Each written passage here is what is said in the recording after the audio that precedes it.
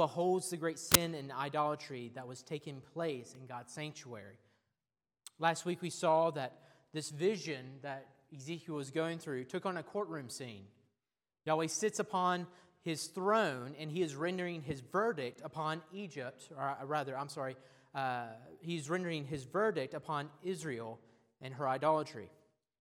In this passage, Yahweh's rendering justice against and for those within Jerusalem. So then, with this refresh in our minds, I want us to look today at a point that I briefly touched on last week, but I want to develop it more today. If you would, open your Bibles to Ezekiel, and we will read the whole chapter, but we will pay close attention to verses 4 to 6. Something's going to have to happen with this, I'm sorry. Ezekiel chapter 9, paying particular attention to verses 4 to 6. Then he cried in my ears with a loud voice, saying, "Bring near the executioners of the city, each with his destroying weapon in his hand." And behold, 6 men came up from the direction of the upper gate, which faces north, each with his weapon for slaughter in his hand. And with him was a man clothed in linen, with a writing case at his waist. And when they went in and stood beside the bronze altar. Now the glory of the Lord of Israel had gone up from the cherub on which it rested to the threshold of the house. And he called to the man clothed in linen, who had the writing case at his waist. And here it is. And the Lord said to him, "Pass through the city, through Jerusalem, and put a mark on the foreheads of those men who sigh and groan over all the abominations that are committed in it." And to the others he said in my hearing, "Pass through the city after him and strike. Your eyes shall not spare. You shall show no pity. Kill old men outright, young men and maidens, little children and women, but touch no one on whom is the mark, and begin at my sanctuary." So they began with the elders who were before the house. Then he said to them, "Defile the house and fill the courts with the slain. Go out." So they went out and struck in the city. And while they were striking, and I was left alone, I fell upon my face and cried, Lord God, will you destroy all the remnant of Israel in the outpouring of your wrath on Jerusalem?" And he said to me, "The guilt of the house of Israel and Judah is exceedingly great. The land is full of blood, and the city full of injustice. For they say, the Lord has forsaken the land, and the Lord does not see. As for me, my eye will not spare, nor will I have pity. I will bring their deeds upon their heads." And behold, the man clothed in linen, with the writing case at his waist, brought back word, saying, "I have done as you commanded me." Let's pray. Father, we thank you for your word. Lord, we thank you that it is inerrant, infallible, and Lord, it teaches us, even in its ancient setting, it teaches us so much of our day and what our future will be. Lord, help us to have eyes to see and ears to hear the marvelous truths from your law. We ask this in your Son's holy and perfect name. Amen. A few weeks ago, I preached a sermon dealing with biblical theology as it relates to the book of Ezekiel. We noted in that sermon that God purposely repeats similar stories and narratives, like the Exodus or the exile. Those who know his word should be constantly recognizing these patterns and these themes. And today's passage is no different. What I want us to see today is that Ezekiel alludes to and repeats the story of the Passover. That is why it is entitled Ezekiel's Passover. The story of the Passover sets the stage for the Bible's ultimate story of salvation. And we will see Ezekiel picking up this Passover story, and he makes it his own. And both these renditions, both in Exodus and Ezekiel, both these renditions will have profound importance to the last grand act of salvation, our salvation from the judgment to come. We have 3 points today for today's message. Our first point is the story of salvation. The second point, the sign of salvation. And the third point, the swell of salvation. The story, the sign, and the swell of salvation. These alliterations, I'm getting a little bit too Baptist, are I not? So then first, the story of salvation. First, I want us to look at the story of salvation that Ezekiel is alluding to in chapter 9. In verse 4 of chapter 9, God commands one of his angelic officers, dressed in scribal garb, to go through and mark the people who sigh and moan over the abominations in the city. Verse 4, and the Lord said to him, pass through the city, through Jerusalem, and mark, or a sign as the Greek translated it, mark a sign on the foreheads of men who sigh and groan over the abominations that are committed in it. Then Yahweh commands his other angelic officers, the ones who had the weapons in hand, in verse 5. And to the others he said in my hearing, pass, a bar in the Hebrew, through the city after him, pass a bar through the city after him, and strike Nakah. Your eyes shall not spare, and you shall show no pity. Kill old men outright, young men and maidens, little children and women, but touch no one on whom is the mark, and begin in my sanctuary. So in verse 5, Yahweh's speech uses language evocative of another event in redemptive history, and we know what that is, the Passover. Everyone, if you would, please turn to your Bibles in Exodus chapter 12. Exodus chapter 12. And as you're turning there, we should all be familiar with this story. The book of Exodus is the story of God saving his people Israel from their bondage to Egypt. God sent his servant Moses to Pharaoh, the king of Egypt, in order that Pharaoh would release Israel from their bondage. But Pharaoh persisted in his rebellion. So God sent countless plagues upon the Egyptians, culminating in the final 10th plague, which was the death of the firstborn in all of Egypt. A grave and horrendous judgment. In order for Israel to be spared of this great judgment to come, God provides a way for them. And as we see, it will be the blood of the Lamb covering the Israelites' doorways. So in Exodus 12, verse 7, we read these words.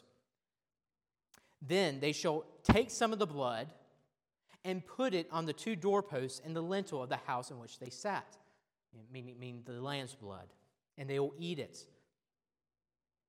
Dropping down to verse 11, in this manner you shall eat it, with your belt fastened, your sandals on your feet, and your staff in your hand, and you shall eat it in haste. It is the Lord's Passover. And very important, verse 12, it gives the grounds for why the Israelites were to partake in this feast and partake in this festival. For I will pass through the land of Egypt that night, and I will strike Nakah, all the firstborn in the land of Egypt. Both man and beast, and all the gods of Egypt, I will execute my judgments. I am the Lord. And this is key, verse 13. The blood shall be a sign, which is similar to the Ezekiel's Greek translation. This blood shall be a sign for you on the houses where you are. And when I see the blood, I will pass over you, and no plague will befall you to destroy you when I strike the land of Egypt. So then, brothers, we see many parallels to this Exodus passage in our Ezekiel passage, right? Not only are there obvious thematic links, but grammatical as well. That's why I brought out the Hebrew. I want us to see that there is a deep grammatical link between these two passages, purposely so. The language of passing through and then striking is repeated by Ezekiel, and both the blood of the Passover lamb and what Ezekiel's mark on the forehead were both called a sign. So then, to not see these obvious thematic and grammatical ties would be foolish on our count. Both Yahweh and Ezekiel are at pains for us to read Ezekiel's passage in light of the Passover. God wants us to read this book in light of the Passover. So then what does this mean for us? What does it mean that God repeats similar themes and connects passages through allusions to other biblical books? A few weeks ago, I mentioned how Christians should love their Old Testaments and how the Old Testament stories, like the Passover, should be read as our stories. These stories are our stories. These stories teach us what our God is like and what He is doing. And I stand by that assessment today. But I want to push further that this particular story of the Passover is the story. It is the story that sheds the most light on our salvation in Christ. For example, the Apostle Paul just throws this out just kind of nonchalantly as if this is majorly known, that this is just obviously known. He just says, for Christ, our Passover lamb. Immediately qualifies him in 1 Corinthians 5:17. For Christ, our Passover lamb has been sacrificed. There was no build-up in the argumentation. He just went, boom, here it is. He is Passover. So what does the Passover have to do with our salvation in Christ?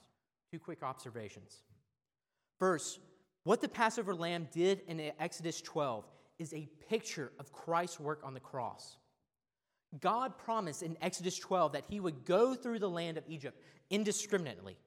The people of God in Egypt would be spared, that is, Israel in Egypt would be spared if and only if there was blood on their door.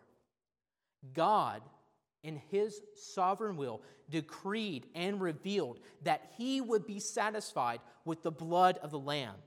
And this was his chosen means to save his people from the judgment to come. In his promise to them, God would look at the blood upon the wall, upon the door frames. He would look at this blood, and he would pass over that home. The blood was a sign of the promise of God that he would accept the sacrifice that he had revealed. What God is saying here is, I have revealed what I deem satisfactory. This is the way of salvation. So then this imagery of God accepting his own sacrifice should naturally make us think of the doctrine of propitiation. It's a theological term, yes, and I'm bad at peppering those in. I apologize. But this is a really important one, brothers, and we need to love this one. Propitiation is the idea that God's wrath is averted due to a sacrifice that God deemed satisfactory. Because this is satisfactory, because God has revealed that this is satisfactory, that he delights in the sacrifice rendered, his wrath is thus turned away. Such as it is for the Passover lamb. And rather, brothers, such as it was for the Passover lamb, so it is with also the Lamb of God. For example, in 1 John 4:10, John speaks of Christ being the revealed and chosen means in which his Father is satisfied. 1 John 4:10. In this is love. Not only that he loved God, not that we have loved God, but that he loved us and sent his Son, and we could read it as this, that he loved us and revealed his chosen means of the Son to be the propitiation for our sins. That is, this propitiation is the satisfaction for the coming judgment against our sins. So then, second observation. Now, with all this focus on sacrifice for God's people, it is easy to forget that the Passover takes place in the midst of a judgment event.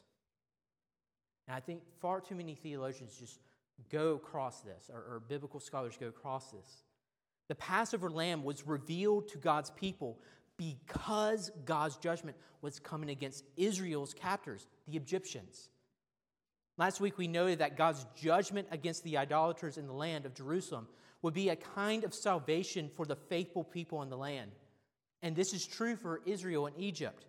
It is only through the judgment and destruction of God's enemies that Israel would be fully free to worship and serve Yahweh. Let my people go. That's the idea. That they might worship me. Only by God coming to subdue and destroy Pharaoh and his false gods in the 10 plagues, the people of Israel are able to fully enjoy their relationship with Yahweh. We saw that we will fully enjoy our union with God once our enemies have been judged and sent away from us in the new heavens and new earth as New Testament Christians, those who await that eschaton, the end of the age. So with these observations, I hope that we can see that the Passover story in Exodus 12 is the paradigm, brothers, after which God reveals his larger story of salvation in Jesus. Not only is the Passover the story that Ezekiel will pattern his message after here, but the Passover becomes the foundation for how we understand the work of Christ in our salvation. He is our propitiation. Simply put, brothers, our story is just like Israel's. We are saved through propitiation and judgment against our enemies. Christ is the propitiation that satisfies God's wrath against our sins. And Christ is also the God-man who will judge his enemies and rescue his people from the misery of their enemies. Brothers, this is our story. We have Christ. This is our story. This is the Passover story. We have Christ who has been our propitiation, similar to that of dross coming off of metal. I think Ben's metaphor just stuck with me so poignantly, is that we are like dross, but the dross is the enemy, and it's by only constantly burning it and removing it through judgment that we become a purified people. So then, this is our story, brothers. We are saved not only through propitiation, but also against the judgment of our enemies. I exhort us all to cherish this fact. And I also want us to delve into the contours and details that are prepared in the Old Testament given to us, as we noted a few weeks ago. Not only will we become better Bible readers, brothers, but we will better understand Christ's work for us in light of the story he wants us to hear. It's the new year, right? We're getting to that time in which we're making our plans, our reading Bible plans, right? I do the Machine personally, and I found that very helpful. I love how we go through the Psalms and the New Testament twice, and I'm able to take my time in the historical books. And the reason I like that, Mary doesn't like it as much. And I guess it's just my nerd coming out possibly, or maybe she just really hates hearing about all the dead kings. But it's grand for me, right? And it's because, not to her, I'm sorry, sweetheart, but it's to our benefit that we hear the same stories over and over again. That's something that she constantly brings up. How we've read this before. No, we haven't. We just haven't read it this time in this way with these characters. It's the same old story. And then I tell her, God recorded this same old story again and again and again for us to learn.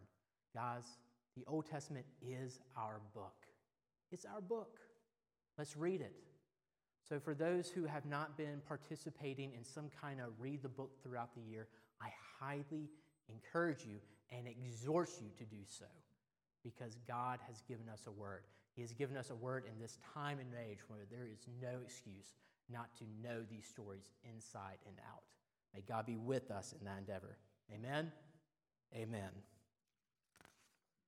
So then, moving on, brothers, I want us to transition back to Ezekiel 9. So if you would, please go back to Ezekiel 9. And we'll look at our second main point, the sign of salvation.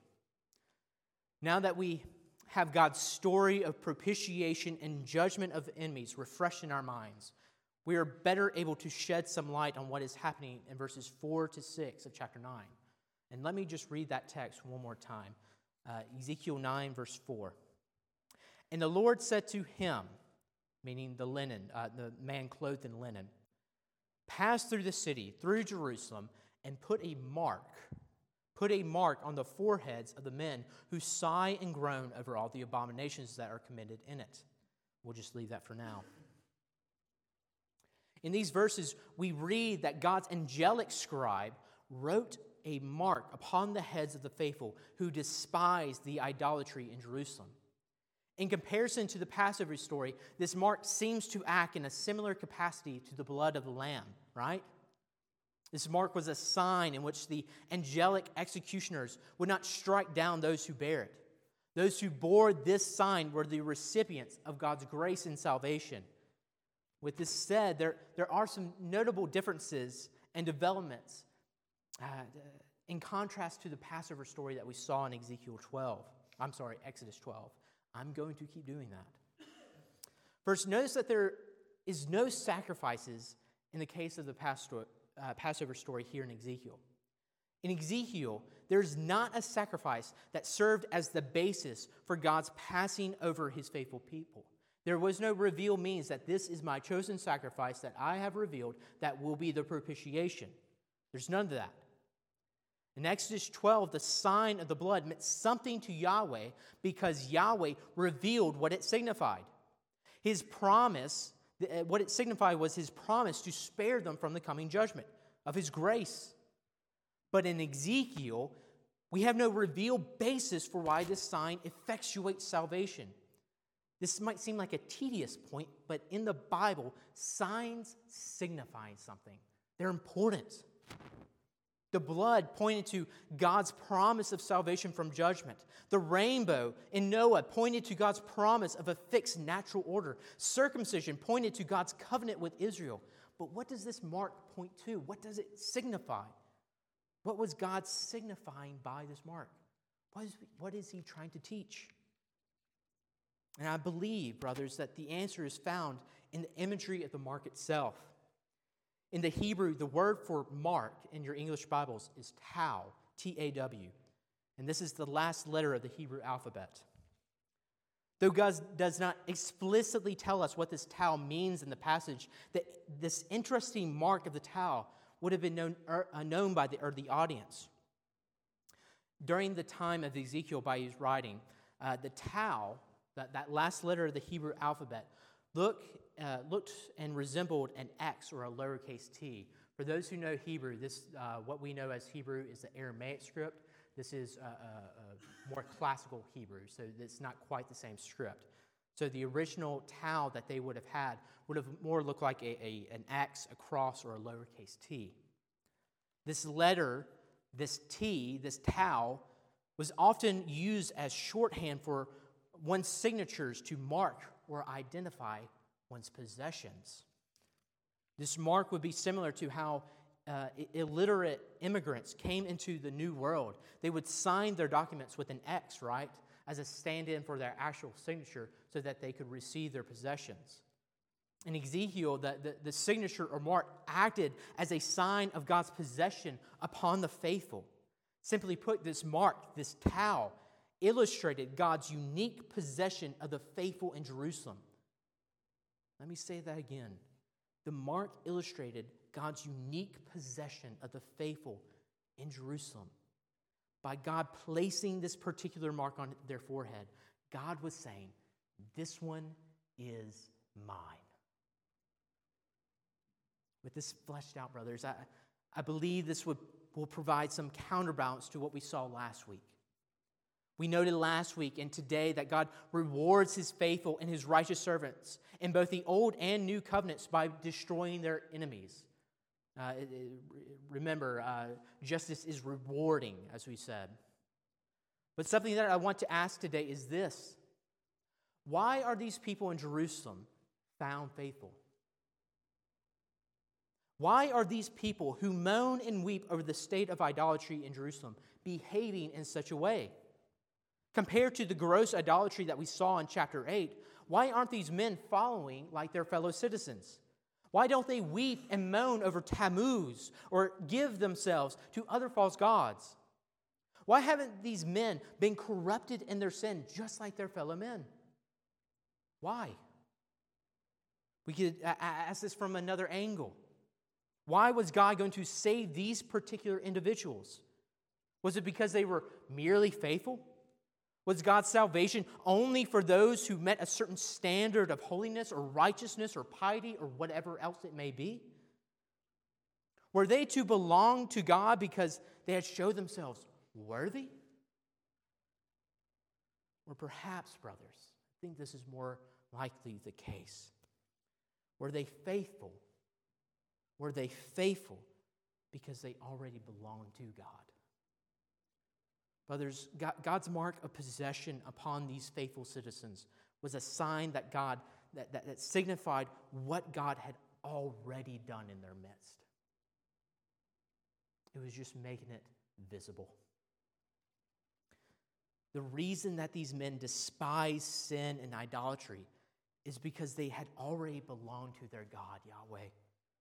In Deuteronomy 7, we read God giving an explanation for why Israel was to despise idolatry, and he bases it in his character and who he is and what he has done for these people. Deuteronomy 7:6, for you, Israel, are a holy people. You're a people who belong to me. You are my possession, Israel, to the Lord your God.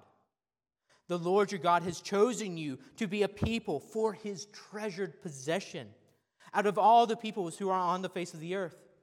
It was not because you were more in number than any other people that the Lord set his love on you and chose you, for you were fewest of all peoples. But it was because the Lord loves you. It was not something that they were. It was something that our God did and willed. But it is because the Lord loves you and is keeping his oath, is that he wills it, that he swore to your fathers, that the Lord has brought you out by a mighty hand and redeemed you from the house of slavery, from the hand of Pharaoh, king of Egypt. So then, brothers, whether it's Israel in the wilderness or Israel on the brink of exile, God roots his command against idolatry in his sovereign electing love of Israel. Also, it's not that Israel was any more faithful or righteous than any of the other nations would have been. We see throughout Israel's history, even after their miraculous salvation from Egypt in Exodus 15, they begin to immediately grumble and complain against God in Exodus 16. As God's covenant Lord, God commanded Israel to obedience, and God would winnow his people for their disobedience. But nevertheless, it is in his sovereign pleasure. It is in his mere pleasure, brothers. He has always preserved a remnant of faithful Israelites. And again, these Israelites were faithful because they first and foremost belonged to Yahweh. It is first and foremost because Yahweh loved them. Yes, God does reward the righteous and the faithful, and he does punish evil and the wicked. But we must always remember the reason for why he does not utterly wipe out his people, and why he has anything to do with sinful men such as Israel or us in the first place. The reason for his ways, the reason that he keeps coming back, the reason that he has chosen you is because he has simply chosen you. The reason for his ways is his own sovereign pleasure. Brothers, this truth, how beautiful a truth it is. This truth is even further illuminated in the New Testament. Our Lord Christ has the same hold upon us, brothers. In contrast to false disciples who do not abide and bear fruit, similar to the idolatrous Israelites. They were not truly connected to Yahweh. They did not truly belong to Yahweh. Jesus teaches his disciples that they belong to him, and he is the reason that they will persevere to the end, like those faithful who receive the mark. Jesus plainly states in John 15, verse 16, these words, "You did not choose me, disciples. You did not choose me, but I chose you and appointed you that you should go and bear fruit, and that your fruit should abide."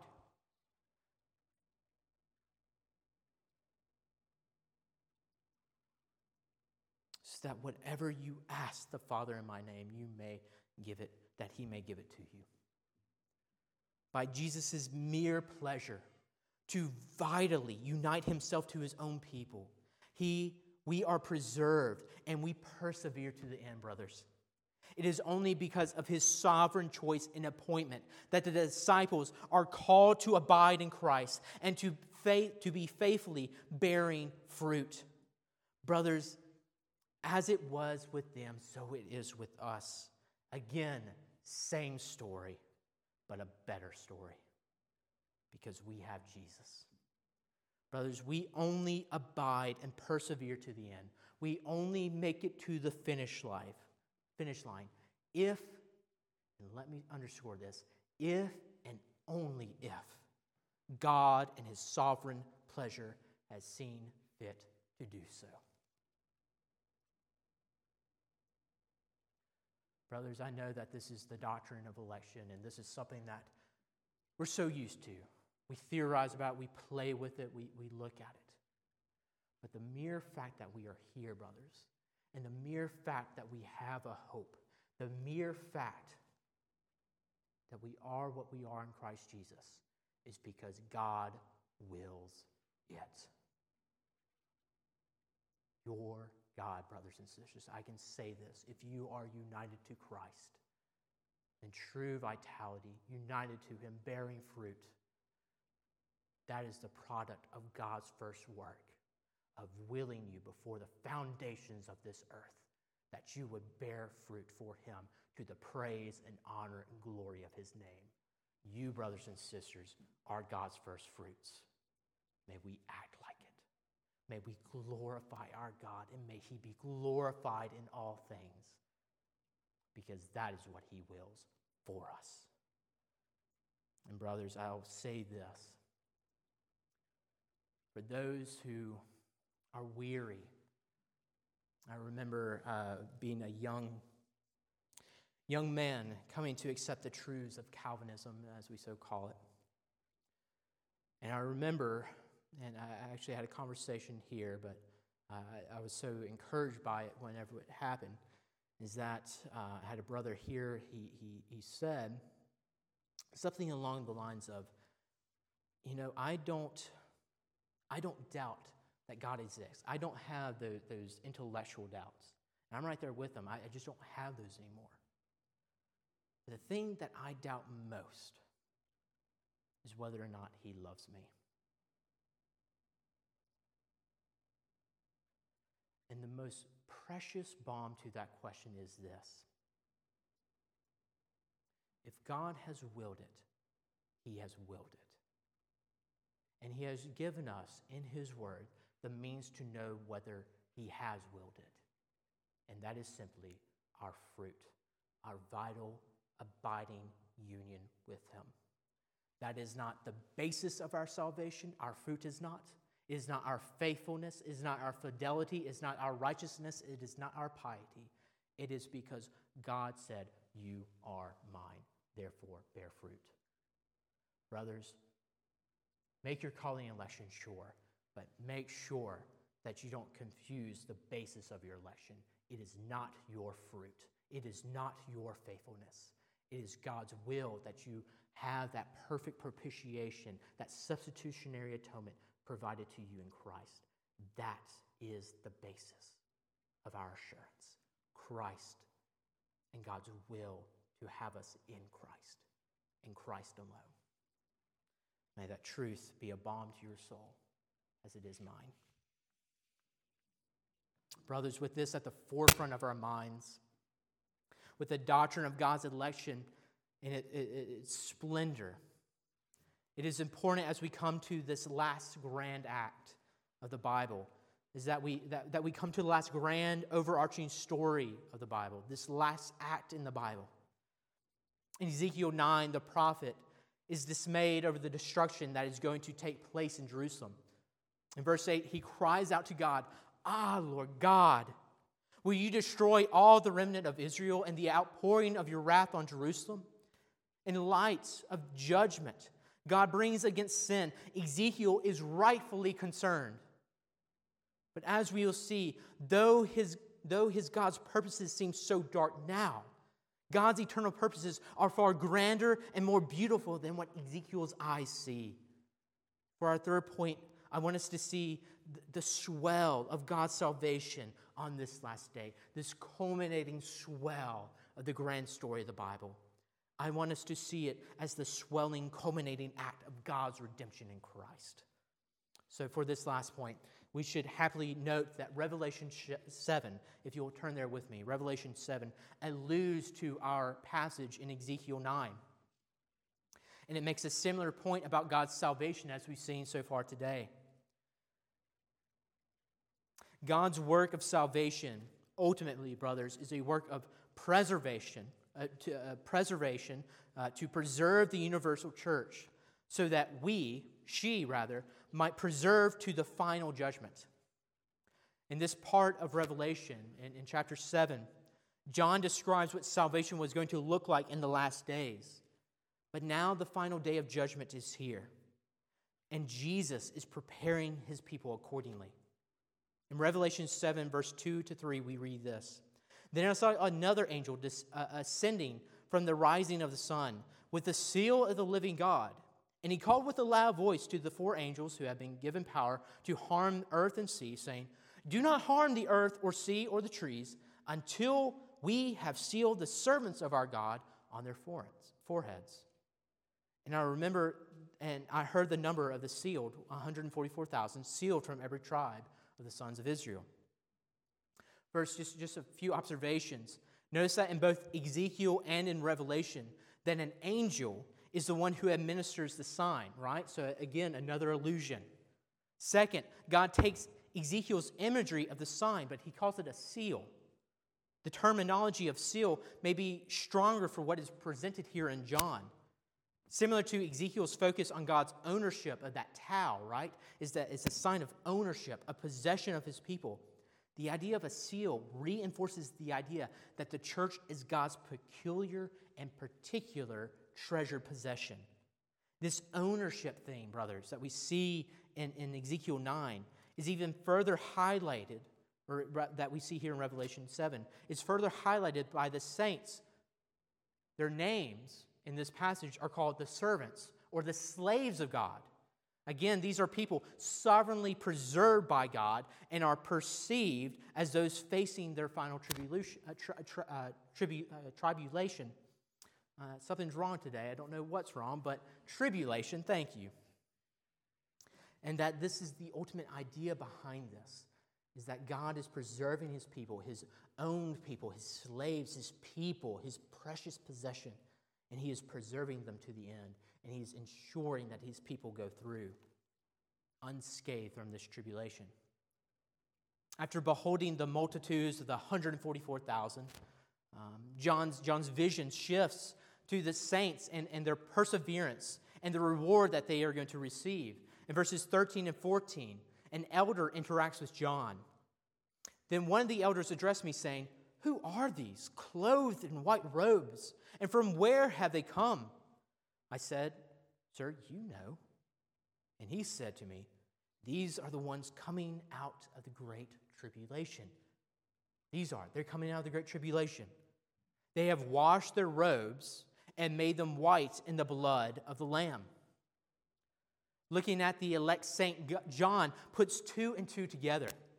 The themes of the Passover lamb from Exodus 12 and the themes of God's ownership of his people from Ezekiel 19 come together and ground in this ground-swelling scene, right? Those who are marked by God, those who have received the mark of God's ownership, they are also the ones who are coming out of the great tribulation. They are persevering to the end. Again, those who are faithful through the tribulation and trials that God ordains for his church are those marked as God's own. In other words, those who are preserved by God, as indicated by the mark, are those who would go through and persevere in the ordained tribulation in victory and faithfulness. And these saints here also share the descriptor as those washed in the blood of the Lamb. The past tense, the aorist of verse 14, indicates that these saints are already washed. So with this mixture of allusions, I would suggest that those who bear the mark of God's ownership and those who bear the cleansed robes through the blood of the Lamb are the exact same person. They're the exact same people. Simply put, those who belong to God or those who are united to Christ are those also washed and cleansed by Christ's blood from the penalty and power of sin.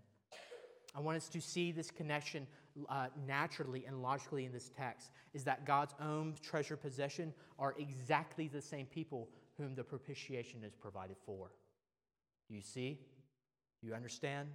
Ownership, propitiation coming together is that propitiation is for those owned by God. given to God, belonging to God. But in this final verse, brothers, we now see the people go before God and his throne, and they will see the very presence of sin removed from their midst at last.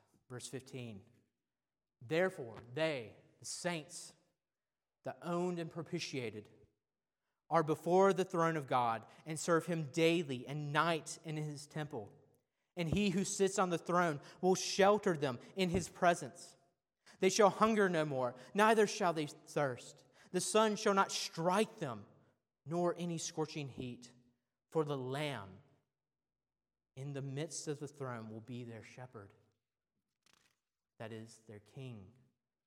And he will guide them to springs of living water, and God will wipe away every tear from their eyes.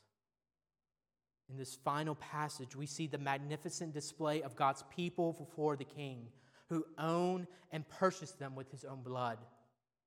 Notice the protection of the King's shelter, that he shelters his people. No longer are God's redeemed people before numerous and mounting enemies on the horizon. Constantly throughout redemptive history, it was onslaught after onslaught in both Old and New Testaments. But here, the enemies are done for good. But most significantly, brothers, our God himself will wipe away every tear. God sheltering his people in his presence is the removal of brokenness and misery that the presence of sin brings. No longer will we shelter in this fallen world, waiting for the day of deliverance to come. That is not our hope. We are not to cower, brothers, in the new heavens and new earth. When we come before our God, we will rest secure in God's new world of blessedness, of joy, and of glory.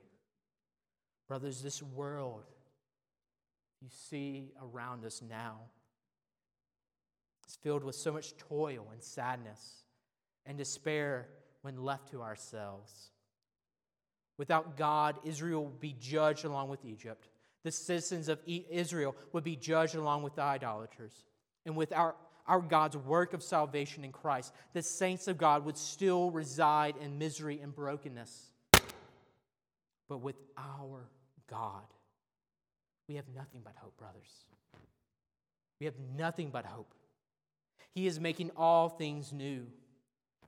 We have the hope that he will shelter us as his treasured and blood-bought people.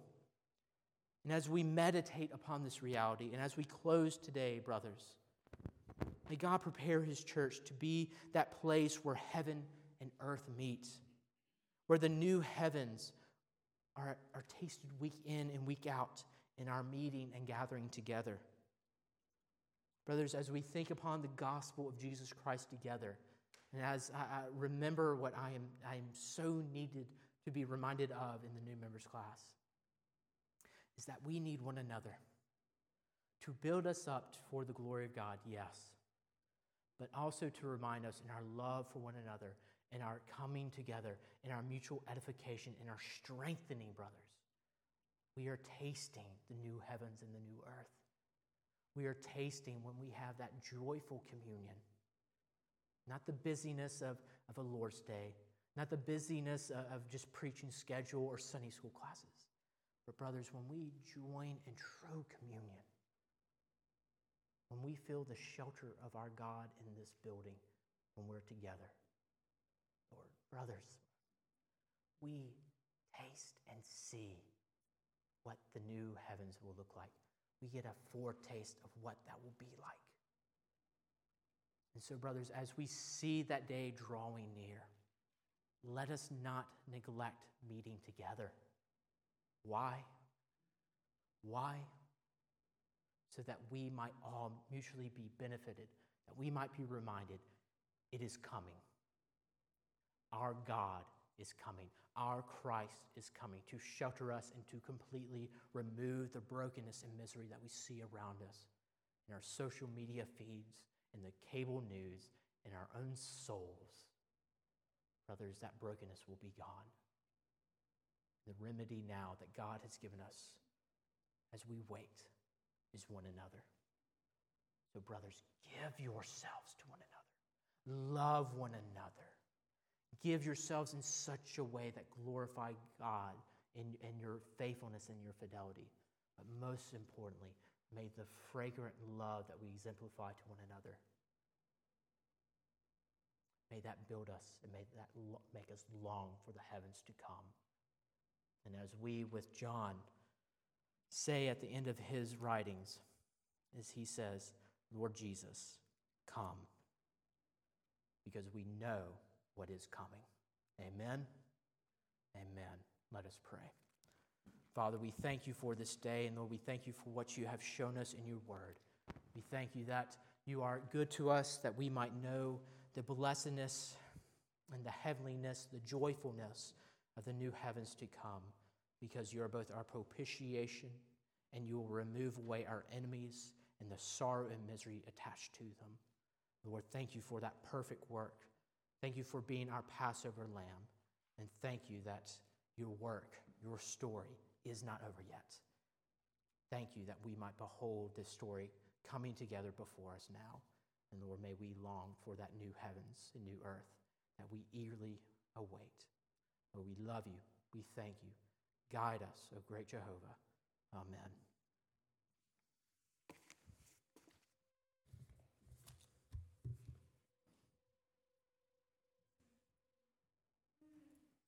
If you would please stand with me and take your